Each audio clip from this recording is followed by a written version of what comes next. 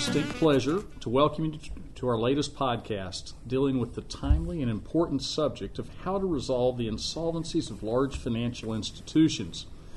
These are often discussed under various acronyms, such as TBTF for Too Big to Fail, and more in vogue now, SIFI for Systemically Important Financial Institutions.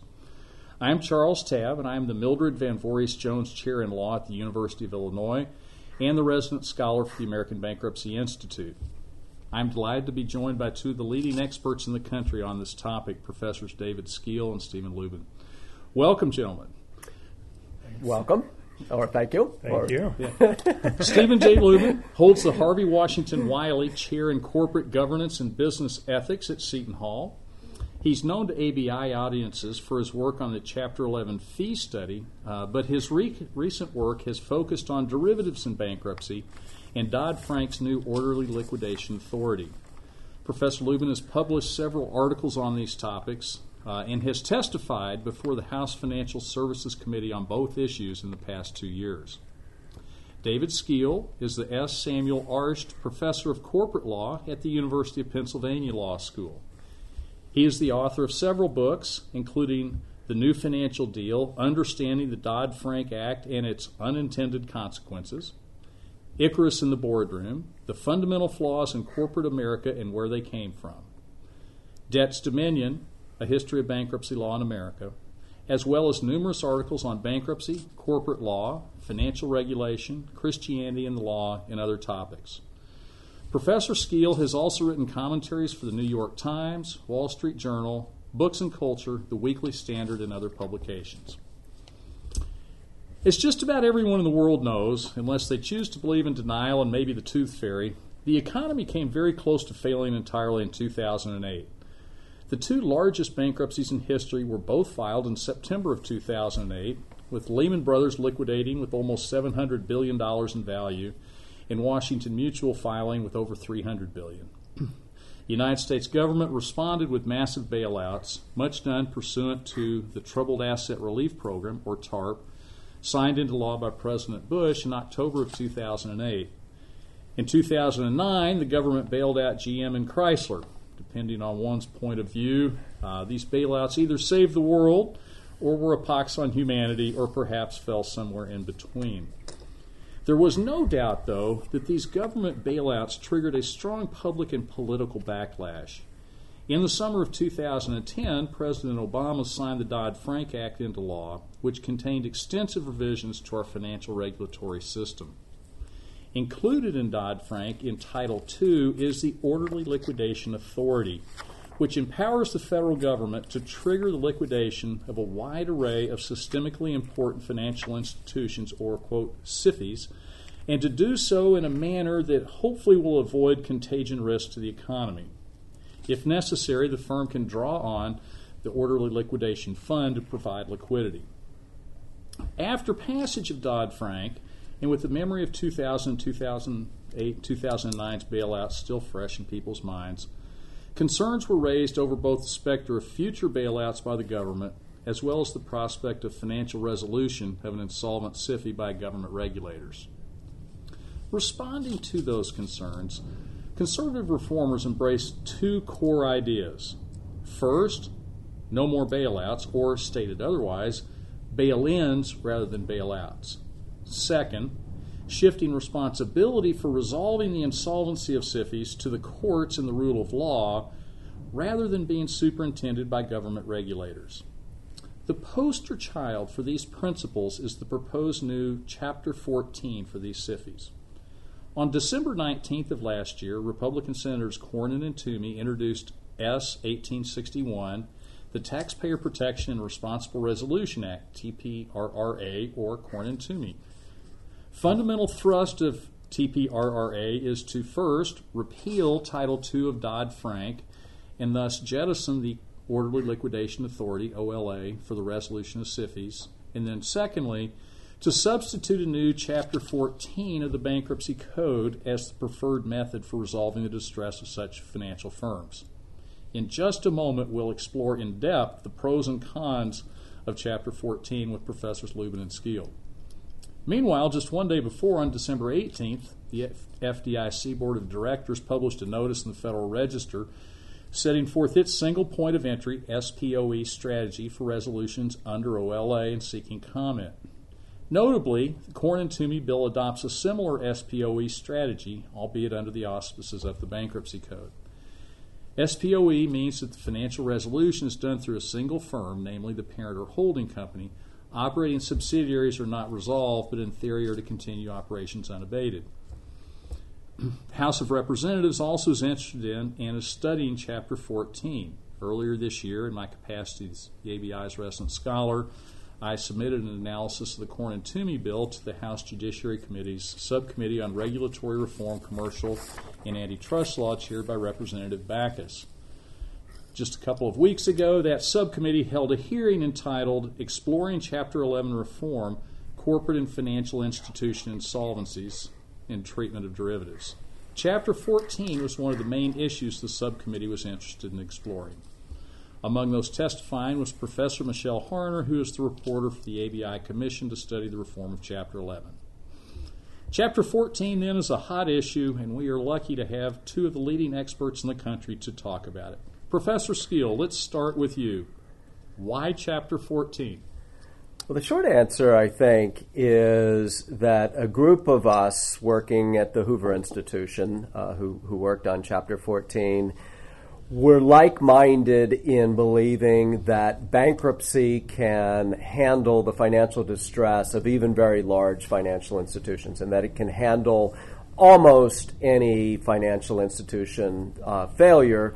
But we did think and do think that there are some problems with the bankruptcy code. There are a handful of things that need to be changed if bankruptcy is to be as effective as possible. So the original Chapter 14 plan was to come up with a cluster of relatively minor, in most cases, changes to the bankruptcy code to make it more workable for a large financial institution. David, a common refrain is, quote, bail-ins, not bailouts. Now, that is a very catchy phrase, at least for lawyers, but what on earth does it mean? Well, first of all, I'm not a huge fan of the term bail-in, although you're right that it has become a common refrain. The way I would distinguish them is a bail-in is the providing of rescue financing that protects one or more constituencies of a firm, that either keeps creditors from suffering losses, keeps shareholders from suffering losses, or enables managers to keep running the firm despite the failure of the firm. And we're talking about financial institutions in particular here.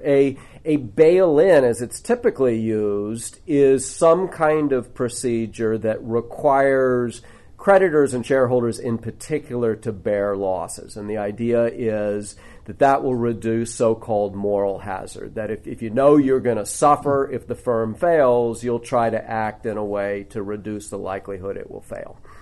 Does that mean Chapter 14 would be a failure if we ended up with bailouts anyway? Not necessarily, and this is a very, very important point, I think, for understanding Chapter 14. My view, and I think it's fair to say the view of most or all of the folks involved with Chapter 14, is not that Chapter 14 is going to catch 100% of the large financial institution failures. The hope is that it will catch most of them. So the more effective Chapter 14 is, the less likely we will have a bailout in any given case. In some cases, I think it's just inevitable you're going to get a bailout. In 2008, Citigroup was going to be bailed out no matter what system you had in place. And so the fact of a bailout doesn't necessarily mean Chapter 14 fails, but Chapter 14 would be a failure if regulators were not more willing to allow bankruptcy to be used. Thank you. Professor Lubin, in the spirit of the old Saturday Night Live debates with Dan Aykroyd and Jane Curtin, I'll invite you to counter. So, why not Chapter 14? Well, I think, it depends what we mean by Chapter 14. If Chapter 14 means amendments to the Bankruptcy Code to make the Bankruptcy Code more workable, For a financial institution, I think David and I are in agreement on that. If we mean by Chapter 14 either the Hoover proposal or this specific bill, that's a different story. In particular, I think this specific bill is, well, to put it politely, massively unrealistic for a variety of reasons. So you answered my next question. I was going to ask, are you saying that Chapter 14 is a bad idea in concept, or just that Chapter 14, as effectuated in the Cord and Toomey bill, won't work? Yeah, I think it's the specific proposals thus far that I would disagree with. I think the general idea of something like Chapter 14 or even amendments to Chapter 11 to make it more workable in the case of a large financial institution are a very good idea, and we need to do that because, especially in the case of a financial institution that fails in isolation, not as part of a broad financial crisis, but a single failure in isolation, we should make Chapter 11 more workable for that kind of situation. The specific problems with this bill in particular are, for example, the repeal of public financing. We have never had a private DIP loan of as much as even $10 billion, but in an article I wrote for a symposium at the University of Cincinnati a couple of years ago, I suggested that if Bank of America were to fail, it would probably need funding somewhere in the neighborhood of $300 billion. So an order of magnitude far beyond anything private DIP loans have ever done before. Do you think, Professor Lubin, that we would be better off just sticking with the orderly liquidation authority, or do you think that OLA is also hopelessly flawed? Well, OLA, I don't know if it's hopelessly flawed. It's clearly got its problems, and I think David and I are in agreement on that too. OLA, as originally enacted, seemed like terribly complex, and I can't imagine it would have ever worked as originally envisioned. The single point of entry process, which I know we'll talk about a little bit later, is actually, I think, a huge improvement on that front. But it's still got its problems, and it's still, I think David and I would also agree, if it were to exist, I still also envision it as being a backstop to a preference for some sort of bankruptcy-like solution first, to try that first, if possible, especially outside the context of a sort of broad financial collapse. Well, David, I know you're not a huge fan of OLA. In your opinion, what is wrong with OLA? So my answer is very similar to Stephen's. I think as drafted, there's some significant problems with OLA. I think the single point of entry approach, which is, in my view, arguably illegal under OLA, but I think the FDIC will be able to get away with it. I think the approach is much better than OLA itself is. As far as OLA, the starting problem from my perspective is it was really built on a false premise. The premise of OLA, as it was defended in Congress, was the FDIC has done a great job of resolving bank failures for the past 75 years. I heard this over and over in the hearings. FDIC has done a great job of resolving bank failures, so we need to give them all the discretion and all the powers to do whatever they want to do when a big financial institution gets in trouble. They don't have enough power to deal with the big financial institutions. The problem, in my view, is that what the FDIC has done for the past 75 years has nothing to do with Citigroup or Goldman Sachs or Bank of America or JP Morgan. What the FDIC does is they arrange for a sale of the bank's deposits and often some of its assets, sometimes the whole bank, in advance. They sell the bank over the weekend to a pre-chosen buyer, and on Monday morning everything opens up as normal. That's really hard to do when you're talking about JP Morgan or Citigroup. There just aren't lots of buyers out there. So one problem with that approach is you may not find a buyer for a large financial institution that's in distress. The other problem, in my view, is if you do find a buyer, what you're doing is making a giant financial institution even gianter, which is what happened with JP Morgan during the crisis. They got bigger and bigger and ended up with a larger and larger share of the banking industry. So the premise was wrong. It was a very elaborate set of rules, as Stephen said. It explicitly requires a liquidation. This is at the point where a single point of entry is a little problematic under OLA. which in my view is a bad idea, to say that we can never try to reorganize a financial institution. So it was very complicated. I don't think all that effective. And the question is, where are we now, which I think we'll get to. Well, that leads me to my next question, which is, in terms of where we should go, do we need to go to the bankruptcy code, or are the OLA problems fixable? Can we just tweak OLA and make that work? And I'll ask both of you that question, really. I think we want to do both. I think you want to tweak bankruptcy and tweak OLA. So also, just I'll throw in the mix, one of the things Corn and Toomey does, of course, is to repeal OLA and substitute only 14, and I'm also interested in both of your thoughts on whether that's a good plan. Well, that's one of the reasons why I think it's hopelessly unrealistic, because I think you need to at least maintain OLA as the backstop, because, as a plan B, maybe we could have a preference for Chapter 14, but you need a plan B for the situation where multiple financial institutions fail simultaneously, and what are we going to do then? Or is it just going to be totally ad hoc like it was back in 2008 and 2009? Or do we want to have at least something of a framework? Now, I agree with David that, OLA is not ideal, and FDIC has probably stretched the limits of its ability to reinterpret that statute in the way it wants to. But it's trying to do something now. I mean, I think one thing to make OLA better, right, would be, for example, to be just more committed to the idea of OLA. We have all these carve-outs. So, like, for example, the insurance industry is essentially entirely carved out of OLA. If we want to be serious about having a single resolution of a big financial institution, it should be of the entire financial institution and not bits and parts of it, because that makes it totally unworkable.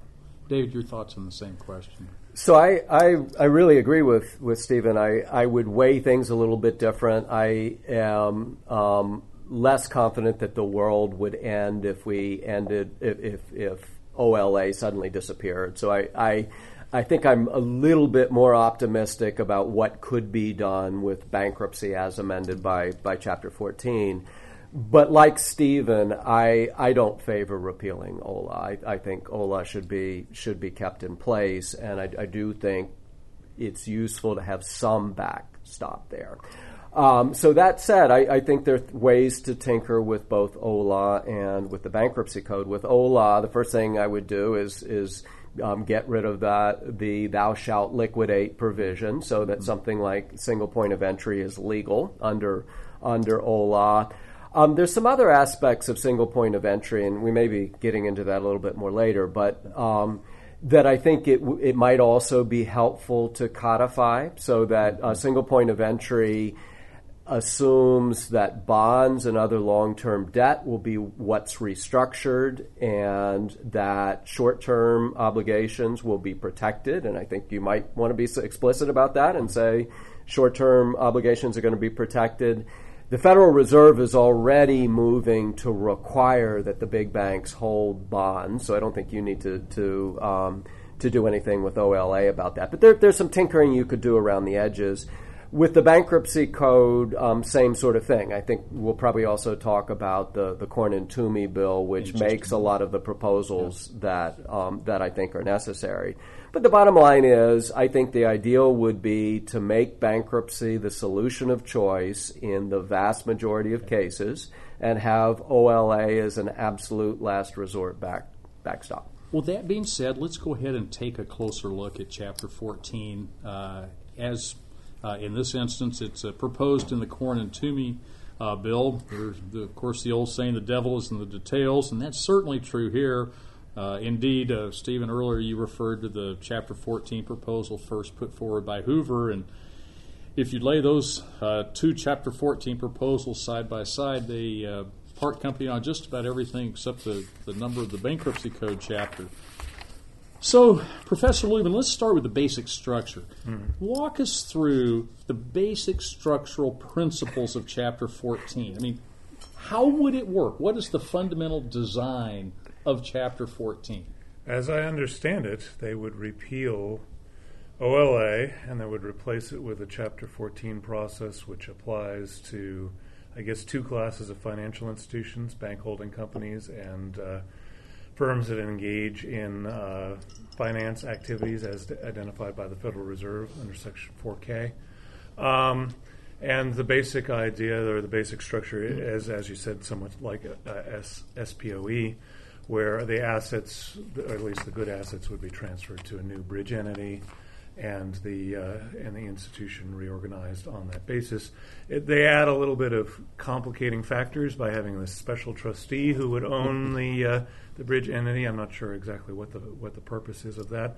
One interesting and I think actually quite useful feature is the way they structure the bankruptcy judges who would hear these cases, and I think that is something that any proposal might want to sort of glom onto, this idea of having a panel of special bankruptcy judges with special expertise. I mean, the one overriding question with all reform efforts is, what does Stern do to this question, right? Can we really have bankruptcy judges hearing these cases and then have the Supreme Court decide, well, they couldn't hear the case after it was all over with? That would be disappointing. Yeah, and that would be probably disastrous for the financial system. So you mentioned the SPOE notion. So, Professor Skeel, what's the rationale for that? And earlier you mentioned that if OLA were tweaked to go that way, it would help. But explain why we're talking about an SPOE type approach. What does that do for us? So the vision of SPOE is to create a surgical approach to resolving a troubled financial group, a financial institution that's a large financial conglomerate. And the idea is, rather than putting the holding company and the several thousand subsidiaries into resolution, we just put the holding company into resolution. And then the SPOE works essentially the same way as Stephen just described current Chapter 14 as working. The Cornyn-Toomey proposal is a proposal effectively to use an SPOE kind of approach in bankruptcy. And the way that approach would work is the holding company would be put into resolution if we're in OLA, and then the assets and the short-term liabilities and the secured obligations of the holding company would be transferred to a bridge institution. The stock and the long-term obligations, which would primarily be long-term unsecured obligations, which would primarily be bonds, would be left behind. And then the stock would probably be ultimately wiped out. The bonds would get equity in the bridge institution, and presto, we've recapitalized the holding company. The hope is that there would not be a need to put other subsidiaries into resolution. It might be some would have to be put into resolution, but the fewer the better is the idea. And one of the benefits of this, in addition to the surgical nature, we're just focusing on one entity, is that it solves an international coordination problem. One of the big concerns when Lehman failed is that it caused problems all over the world, and there's been a lot of hand-wringing about how can we coordinate the response to the failure of a global SIFI, a global financial institution. Single point of entry tries to address that problem by focusing everything on the holding company with the assumption the subsidiaries will be kept operating, and so it doesn't matter if some of them are in foreign countries. So, Professor Skeel, you've really described very clearly the sort of the guts of the bill, the heart of the bill, which this quick sale under Section 363 of the assets of the covered financial company, the CFC, to the bridge company, and you've explained what the point is of doing it that way. Professor Lubin, I want to ask you a question, though. Could one surmise that what we're looking at is not really a sale at all? I mean, is this, in a sense, really anything more than what we had in the old railroad receivership cases? I mean, could one perhaps cynically say this is a fictional sale, just a sham? If so, is that a problem, or is this a real sale? Well, it's a real sale as much as any other 363 sale is a real sale, especially if you, for example, are selling to an entity that's controlled by the secured lender who's buying it all with a credit bid. So there part of your question raises a much broader bankruptcy question about 363 sales and should we be allowing them to the But extent who we is do? this? Who is the buyer? Well, here? the buyer is essentially the creditors, right? Because as David explained, the creditors will probably end up with the equity, right, in the new bridge company. And this is like the old railroad receiverships, right? And in many respects, but it's exactly like them. It's exactly like them. It's also though like any Chapter 11 where you convert debt into equity, right? That is a sale to the bondholders. But it's not treated as a sale. It's treated as an actual reorganization. And I guess a question I would have, and David, I'll ask you. I mean, if we're going to do this sort of sale, I know you've written extensively about the old railroad receiverships.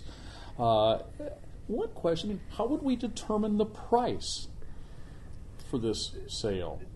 So I'll answer that question in a second, but I just want to agree with you that these are sham sales, and it is precisely what was done in the old railroad receiverships. And it does raise the question, why do we need to be doing that? In the railroad receivership era, it was done because there was no way to do an ordinary reorganization, and it was a way to manipulate the laws. Once it was fully in place, we codified it. And one way to look at this might be that ideally we'd move in that same direction. So I think this is worrisome to the extent it's completely discretionary and you can do the sale however you want. The more we codify what the rules are, the better I feel about it. So if we codify that the short-term obligations are going to be paid in full, I don't like that conclusion. I don't think they should. I think there's some problems with that. But I'm okay with it if you tell me in advance that's what we're going to do. And you tell me in advance that we're going to write down the bond debt. None of that was the actual question you asked me. The question you asked me it was the next question. I will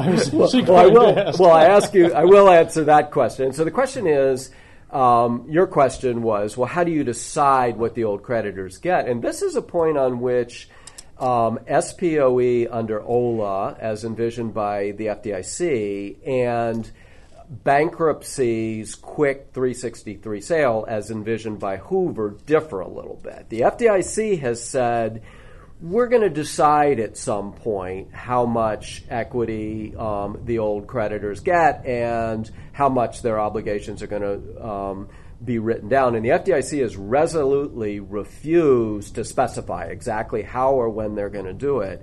The Hoover idea is that within a month or so, I forget exactly what the time frame is, there would be essentially a small IPO. There would be a sale of some of the equity, and that sale would be used to price the equity.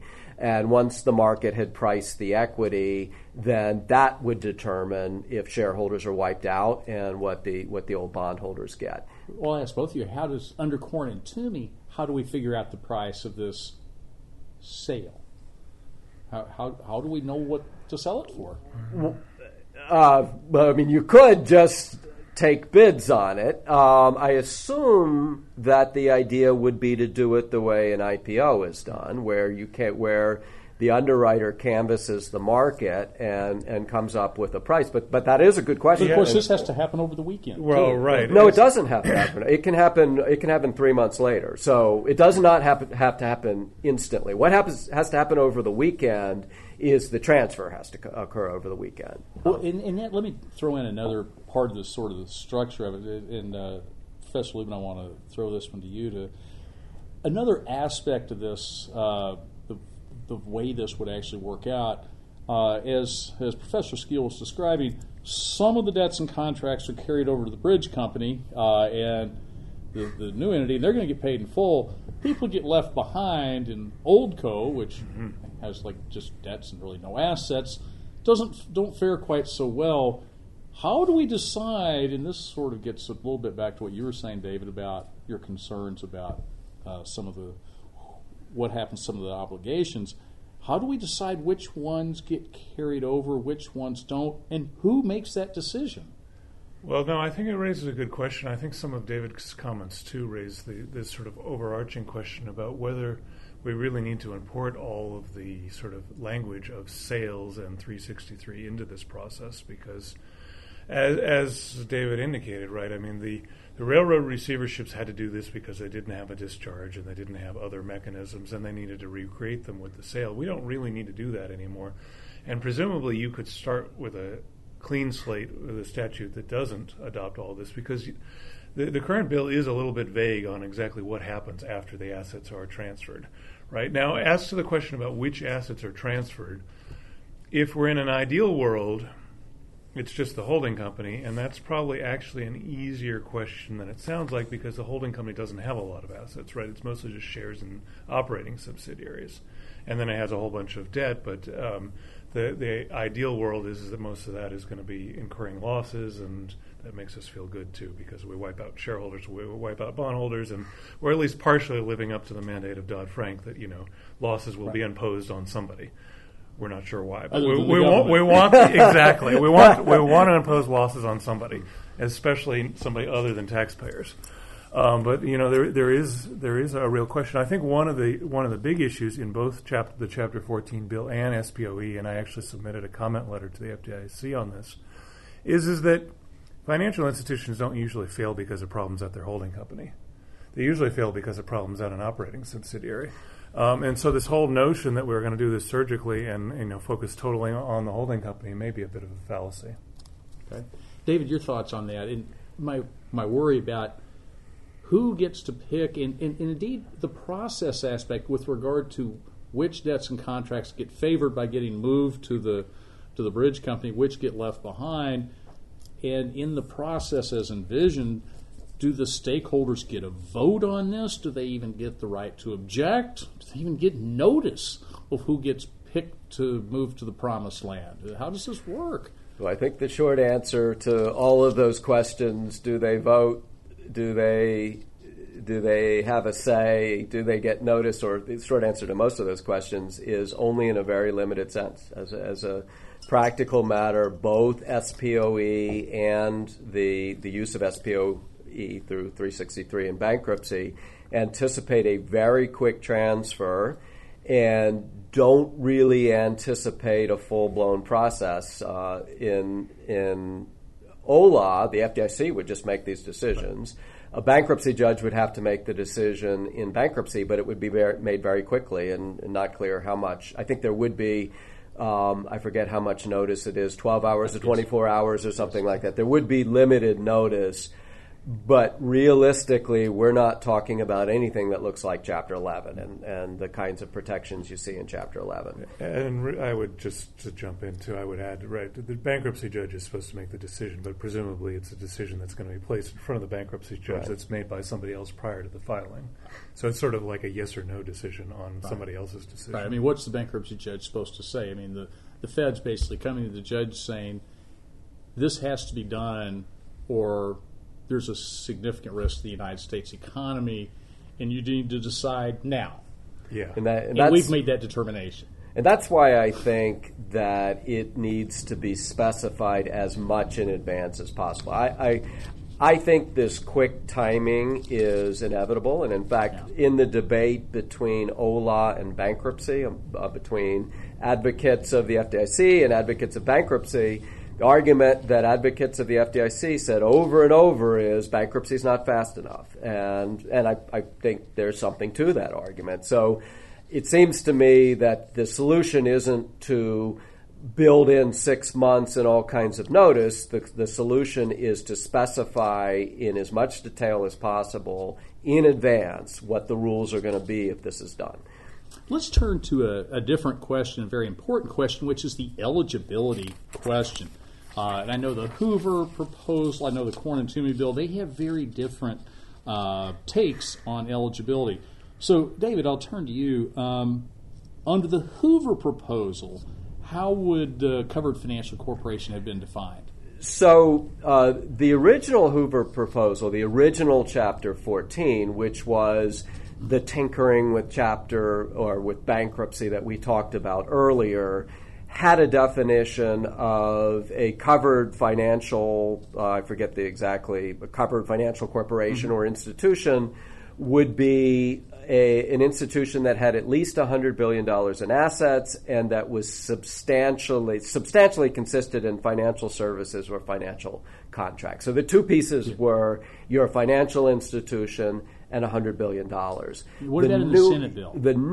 The Senate bill, which is the 363 sale we've been talking about. And it's important, I think, to note that the Senate bill and the 363 sale does not displace the earlier proposal. The Hoover folks are still interested in those changes to Chapter 14. So in a sense, the Senate bill is a piece of a larger set of proposals, but the Senate bill removes the $100 billion requirement and focuses just on whether you're a financial institution or not. So in theory, as I understand it, any financial institution could use the quick 363 What do you sale. think about that, Professor Lubin? Is it a good idea to drop the floor requirement? Where essentially it's at least conceivably possible that virtually any financial institution could be put into Chapter 14. The Fed can come in front of the bankruptcy court and say, you got 12 hours, you need to put this institution through a 363 sale. It's even broader than that, right? Because the institution does have an ability to file a voluntary petition, too. So even without the Fed, presumably a small financial institution could invoke Chapter 14. One other interesting quirk of the bill, as I read it, does repeal their ability to file under Chapter 11, which means that a small hedge fund no longer could file under 11, but they would have to file under 14, which is kind of, I'm not sure if that was intentional or not. That may have just be a drafting quirk of not understanding how Section 109 works in the bankruptcy code. But by carving out financial institutions from Chapter 7, they also carved them out of Chapter 11 too. It strikes me as kind of a strange move because to some degree, right, what we're talking about are SIFIs. Right, the whole reason to have special process for these institutions is because of their collateral effects. It's not all financial institutions. We have examples of smaller financial institutions who have successfully, bank holding companies that have gone through Chapter 11, and the world doesn't come to an end. So that usually works pretty well. So I don't know that you would want to displace all of that by this new Chapter 14. It seems to make more sense to do something along the lines of what Hoover is talking about, and which OLA does too, right? You don't. This is not open to the world. Anybody who has a connection with finance can't just file under OLA. Well, in the bill, it talks about if the Fed's petitioning to put them in involuntarily, they have to make this showing of the imminent substantial harm to financial stability in the United States. Talk about that. Is that a sufficient constraint, or let's conceive of they're coming in front of the bankruptcy judge, who, as David said, has 12 hours here. Is that going to be a sufficient constraint, or do we need this? Okay, it has to at least be $100 billion in size. Well, I mean, I suppose it does present a constraint in the sense that it keeps the Fed from involuntarily putting in a small hedge fund that nobody cares about. Right, but it does leave, that constraint does not apply in the case of a voluntary petition, which is also another little drafting quirk. But, I mean, again, why not limit it to the big financial institutions? That's the whole reason to have a special process, is because of the collateral effects. Otherwise, it seems as though you should just leave it to the normal bankruptcy process. And how would we figure out what that size is? I mean, even at the $100 billion, as of December 31 of 2013, I think there were 27 financial institutions in the United States. I mean, I don't know, David, do you think a failure of the 27th largest financial institution in the United States would actually pose a substantial risk to the United States economy?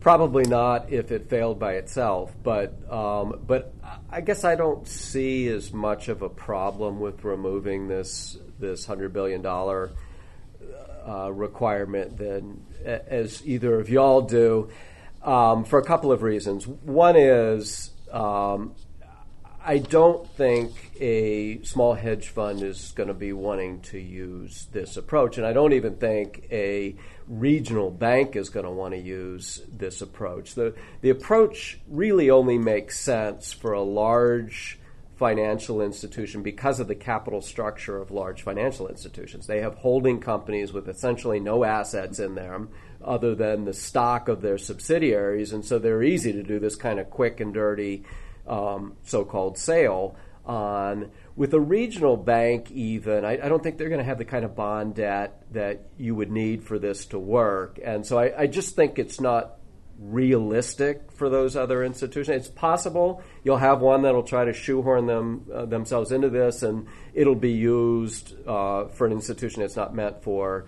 But I think it's important not to exaggerate the potential problems that you have. And I'm hearing both of you really suggest that you expect more likely the voluntary invocation of the chapter by financial institutions as opposed to the involuntary petitioning by the Fed to put them in. And in the involuntary situation, I'm not hearing either of you express really a concern that the Fed will exercise its power improvidently. Is that a fair statement, or do you have lurking worries? Well, I mean, I think it's a fair statement. I think, the Fed in particular hasn't shown itself to be particularly irrational, unlike some of our other political institutions. Damn for faint praise for sure. And which ones do you have in mind here, Stephen? Yes, perhaps some of the ones I've testified in front of.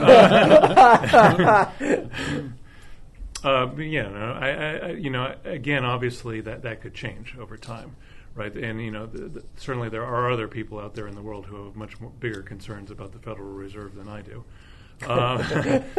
But they may be president. Yeah, exactly. But I do think that there is something actually to be said for taking the decision out of the political arena, and that is also, I think, one concern with OLA in particular, that the Treasury Secretary and in consultation with the President, which is kind of a strange meeting to imagine, is that is how you're supposed to trigger the OLA proceeding, which does invoke a fair amount of politics. And I know that's and David, you've talked about this. I mean, one of the impetuses behind the Hoover proposal initially was moving this out of the realm of the regulators and politics and moving more toward a rule of law type of approach. And I know Professor Jackson, when he testified a couple of weeks ago in front of the House subcommittee, emphasized that point very strongly.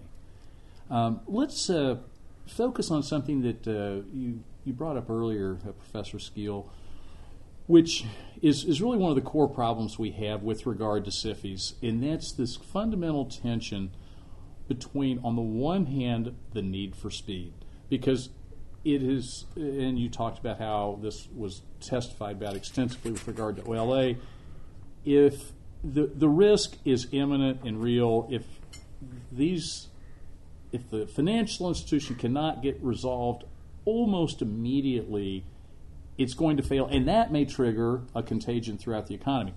That, however, that need for speed runs into conflict with due process of law. I mean, you have stakeholders in the firm that are being affected, and there's picking and choosing and who's getting it. So just to lay the groundwork, and you alluded to this earlier, Professor Skeel, can you just sort of run through very quickly the process itself and just highlight how expeditious we're talking about under the Cornyn and Toomey bill on what Chapter 14 would look like in terms of this happening? Well, we are talking about a very quick process. We're talking about putting an institution into bankruptcy essentially over a weekend, and by the end of the weekend, having transferred its assets to a newly created entity with the approval of a bankruptcy judge. So we're talking about a very, very quick process. And the only precedent I can think of for it at all, what this might look like outside of what Cornyn Toomey is proposing, is what happened in Lehman, where Lehman, its main brokerage assets were sold 4 days after the case was filed, and it was very difficult. Judge Peck in that case said, "I'm approving this sale, but I didn't have time. I didn't have enough time to go through all the information. Don't treat this as strongly precedential." So the speed is a big issue, and I'll just restate what I said earlier. Because of the speed, and because I think the need for speed, I don't think we can get that around that here. I think it's absolutely essential to detail as fully as possible what's allowed with these sales, what's not allowed. And one concern I have with what the FDIC has been doing is they've been hedging on all of this. The FDIC does not like to give up discretion, and so even in their discussion of how SPOE works, they keep trying to retain discretion. I think that's a mistake. I think it's a mistake under OLA. I think it would be a mistake under bankruptcy. I think we need these rules as clearly delineated as possible. Professor Lubin, your thoughts? I mean, whose ox is getting gored by this warp speed resolution? And do you agree with Professor Skeel? It's simply unavoidable. What can we do, if anything, to resolve this? I think it probably is unavoidable. I think also at one point I would add about David's discussion about Lehman is it's arguable that you couldn't even do that anymore because part of the Lehman sale involved the Fed propping up the broker-dealer, and the Fed has limitations on its ability to do that anymore. So probably you need to do it even faster than Lehman Brothers did it. Because That's a scary thought. There's no way for the broker-dealer to keep operating without the New York Fed standing behind it in Lehman Brothers. But I think you do need it, and I think what we do have to keep in mind, right, is as David mentioned earlier, the FDIC does have a history, and for that matter, even before the FDIC existed, it's a long history of bank regulators having a power to basically take over a bank overnight and resolve it. And part of that process is basically telling people ahead of time, hey, this is a regulated industry. If things go poorly, we've got a lot of discretion and we can do it fast. So I tend to agree with David. Part of this is spelling this out ahead of time, and that is sort of addressing the due process issue up front by telling people, look, if you become a bondholder in Goldman Sachs, there's a risk that your investment will vaporize overnight, basically, because the government will decide that's what's necessary. As opposed to, and that would be, I think, hearing your discussion from both of you, a very significant improvement over what Corn and Toomey currently has, which, as you were both pointing out, really doesn't spell out specifically everyone who gets carried over and everyone who doesn't. And so there's going to be a sorting that happens. It's not even 100% clear who does the sorting on who gets carried out, which means there are issues about your rights being affected that you don't know how it's going to get worked out, whereas if the rules were spelled, you would. Okay, let's turn to, let's hypothesize that we have to live with the speed, that Chapter 14 and going through the bankruptcy court system is basically a sound idea. Also, let's take as a given that the structure of SPOE, transfer to bridge company, all makes sense. Assume also we can figure out which entities should be covered, financial institutions there, and Solomonically, wisely balance this speed process tension. Okay, so we need to make this baby work is what I'm getting at. So to do that, and with this extreme need for speed we've been discussing, the idea that the newly formed entity is going to have to hit the ground running almost instantaneously. The whole idea, of course, being to stem any contagion risk. They need to be able to perform their financial contracts.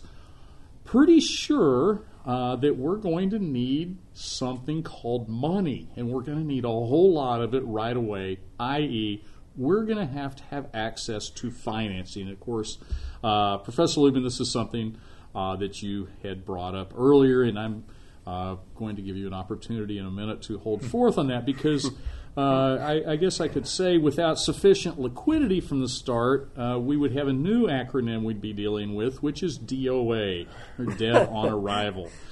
So, in Chapter 14, Professor Lubin, where is the money going to come from? And how will this newly formed company get financing? Well, I take it we're talking about Chapter 14 as proposed by the senators, not the Hoover Institution. We're talking about the S-1861. Well, there is apparently a lot. They have more faith in the private dip market than I do, and I think that's the short answer to the question. But explain. Right. Well, they have no provision for financing, and by repealing OLA, they actually take out the one avenue for government financing that might be available, because OLA does have embedded in it this sort of again, overly complicated, like everything in OLA, overly complicated financing mechanism, but at least it's there. Their Chapter 14 proposal has no provisions for financing other than the general provisions of 364. Well, David, why would that be? I mean, why would there be no provision whatsoever for financing in the Cornyn and Toomey bill? I mean, does this make any sense? And as Professor Liebman said, at least in OLA there is a potential backup. And he also alluded to the Hoover proposal. And could you talk about the financing rules that would be available there? So could you elaborate on that? So the original Hoover proposal, which is not the 363 sale, the original set of ideas we talked about initially, had a limited adjustment to debtor in possession financing in bankruptcy. And the limited adjustment is it would provide for early payouts to sensitive creditors. So creditors that might be hurt, say derivatives, counterparties, if they don't have access to a payout for a period of time. The Hoover proposal would allow for them to be paid in full, or not paid early, not in full, paid conservatively, but paid early, but did not have extra financing provisions. The Cornyn-Toomey bill, which is the 363 sale, as Stephen said, and as you've said, does not have a financing mechanism with it. I am of the view that there should be additional financing, so I'm not going to at least completely disagree with you all about this. I think that there should be access to the Fed discount window or some sort of source of finance. So the assumption, I mean, and this is going off of what Professor Liebman was saying, it apparently the Cornyn-Toomey assumption is that the private market will be This is right. there. And the assumption, well, there are a couple ways to go at that. One is, assuming the world as we know it now, the logic would be when we do this transfer to the new entity, we're not dealing anymore with the old entity that had an awful-looking balance sheet. We're looking at something that's solvent now. And so it may be possible to borrow in the private market. I have a little more confidence than Stephen does about the ability to borrow in the private market, although I will say I personally am in favor of some sort of government backstop on this financially. The other thing I'll say is we're talking so far just about the markets as they are now. It is possible that you could create a private funding mechanism that if it were set up in advance would speed up the DIP financing and change the DIP financing market. And there's a lot of discussion going on along those lines right now of ways to sort of pre-arrange financing. This is something that's been talked about in the sovereign debt sphere. So I'm interested in that, and if that turns out to be plausible, I think I might throw my weight, whatever weight it is, which is not much. Well, its physical weight is sufficiently large. My political weight is pretty close to zero. I might throw it behind this. But I do favor some government funding, and the way I would think about it is I would want funding based on the old Fed emergency funding principle that only on a secured basis where you had a credible, you could credibly say the funding is fully secured, maybe even above market rate of interest. So a constrained source of funding, more constrained than OLA provides. I mean, one thing about the OLA funding is it's a fire hydrant of funding, and well, maybe or maybe not, depending on how they interpret the provisions of Dodd-Frank on valuation, which is another one of those areas where FDIC has been consciously fudged, and I have also. Well, Professor Liebman, for our listeners, explain the exact point you're talking about here. Well, so there are limits based on the value of the debtor in the OLA funding mechanism, although exactly how that valuation is supposed to happen is a little vague. FDIC put out some rules which basically restate the statute, so they don't tell us anything new. And so in particular, it doesn't say, actual liquidation value, actual current market value, or can you value the debtor based on some time off in the future when the financial crisis is over and everything is rosy again and asset values have gone way up. If you're allowed to use that later valuation, then I agree with David. There's probably unlimited funding available under OLA. If it's an actual constraint, that's another story. But again, FDIC won't tell us which valuation they're going to use. Well, Stephen, let me ask you. So, let's say we're inclined to go with Corn and Toomey, something like that. But we're sitting down with the senators and explaining to them that they do, in fact, need to have a financing proposal in there.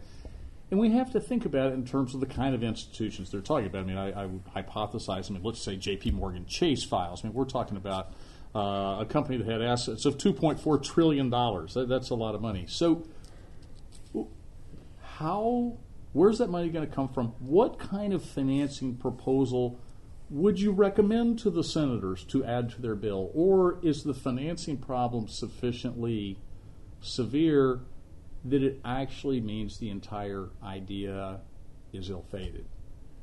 No, I think the financing problem it's extreme because, as you say, the amounts of money involved are so severe, and you're especially likely to need that degree of financing at a point where other lenders are unlikely to want to lend.